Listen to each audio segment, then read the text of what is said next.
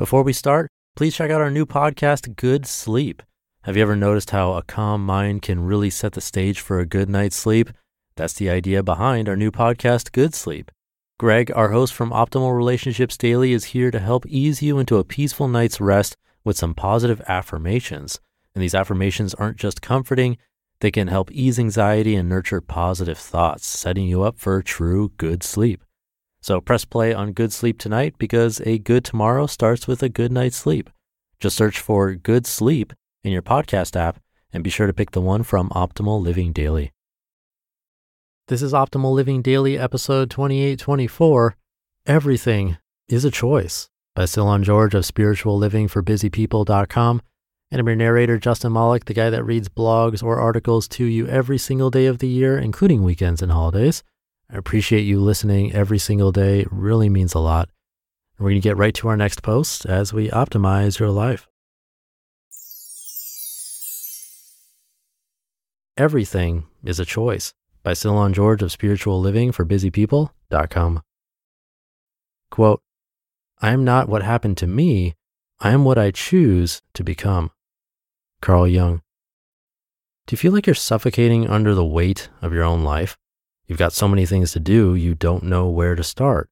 You wonder how life got this way, yearning for a time when you didn't have to worry about the next thing on your to-do list. Take a look at that list. Now ask yourself, who put that item on my list?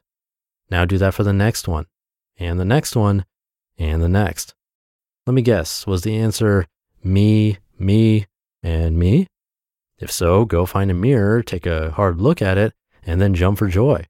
If most of the things that keep you bogged down in your life were put there by you, then you have a simple solution to your problem, right? The power of a little phrase. Well, not quite. The reason it's not so easy to tame your busy life is that most of us don't experience the things we do as choices of our own making, but as external forces acting upon us. I have to make dinner for the kids every single night. I have to fix the back deck by next week. I have to find Mr. Right by this time next year. I have to work 7 days a week to keep food on the table. I have to accept every after-work gathering invitation. I have to read these 10 books by the end of summer. All of a sudden, life is filled with that thing that you have to do, but you can't possibly find the time to fit them all in. Furthermore, you find no joy in them. You suffocate. The reason? Because of the little phrase, I have to. When your self-talk includes these 3 little words, you find yourself feeling more burdened and less joyful. Where did all these I have to's come from? Have you ever taken the time to examine this? No? Well, let's do that now. A conversation between obligated self and liberated self. You may not know this, but there's a constant inner dialogue going on between your obligated self and liberated self. If you slow down long enough to listen in, you might hear something like this. Obligated self, I have to mow the lawn today. Liberated self, says who? Why, me, of course. Is it something you want to be doing right now? Well, not really. I'd rather be reading a book. So why not do that? Are you kidding me? So that people can say that I'm lazy and self-indulgent?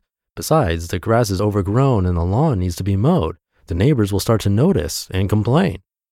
So what? We'll have a bad reputation around town. Our property value will go down and we'll get reported to our municipality. How do you know that? I don't know. I've trash-talked other people's overgrown lawns. I've also learned a thing or two from home improvement shows and the like. Okay, what is the likelihood of these fears coming true? I have no idea. Not sure if it matters. Just the thought of any of them happening is enough to cause me concern.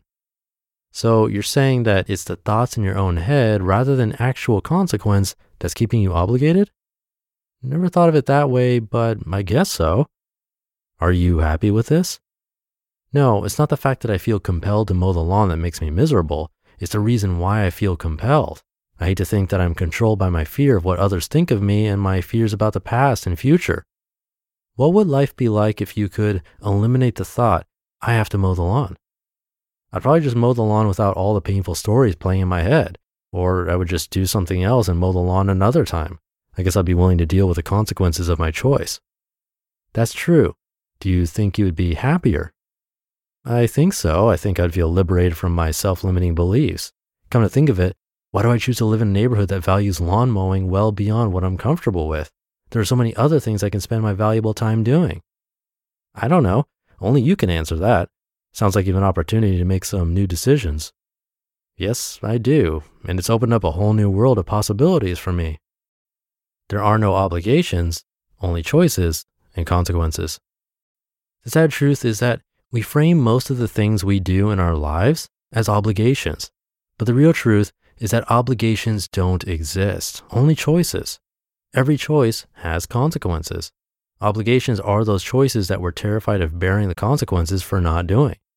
If you say, I want to mow the lawn because I'm afraid of what the neighbors would say, you will likely get to a healthier place more quickly than by saying, I have to mow the lawn today.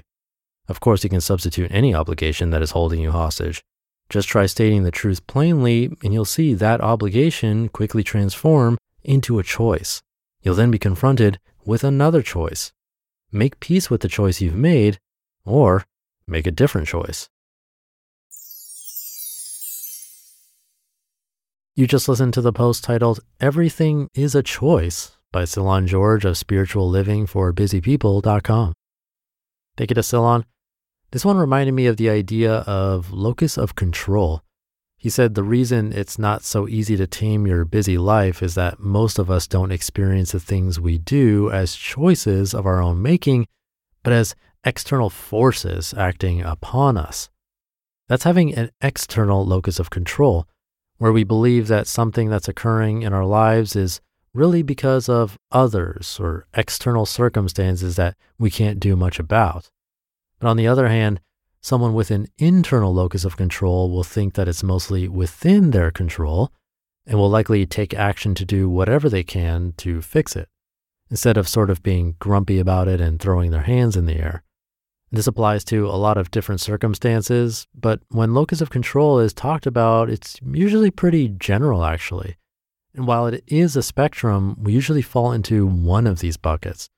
But clearly there's advantage to having an internal locus of control instead of an external, which Cylon was talking about in today's article. So it's something to think about where you might fall on that spectrum and if there's anything you'd like to do about it.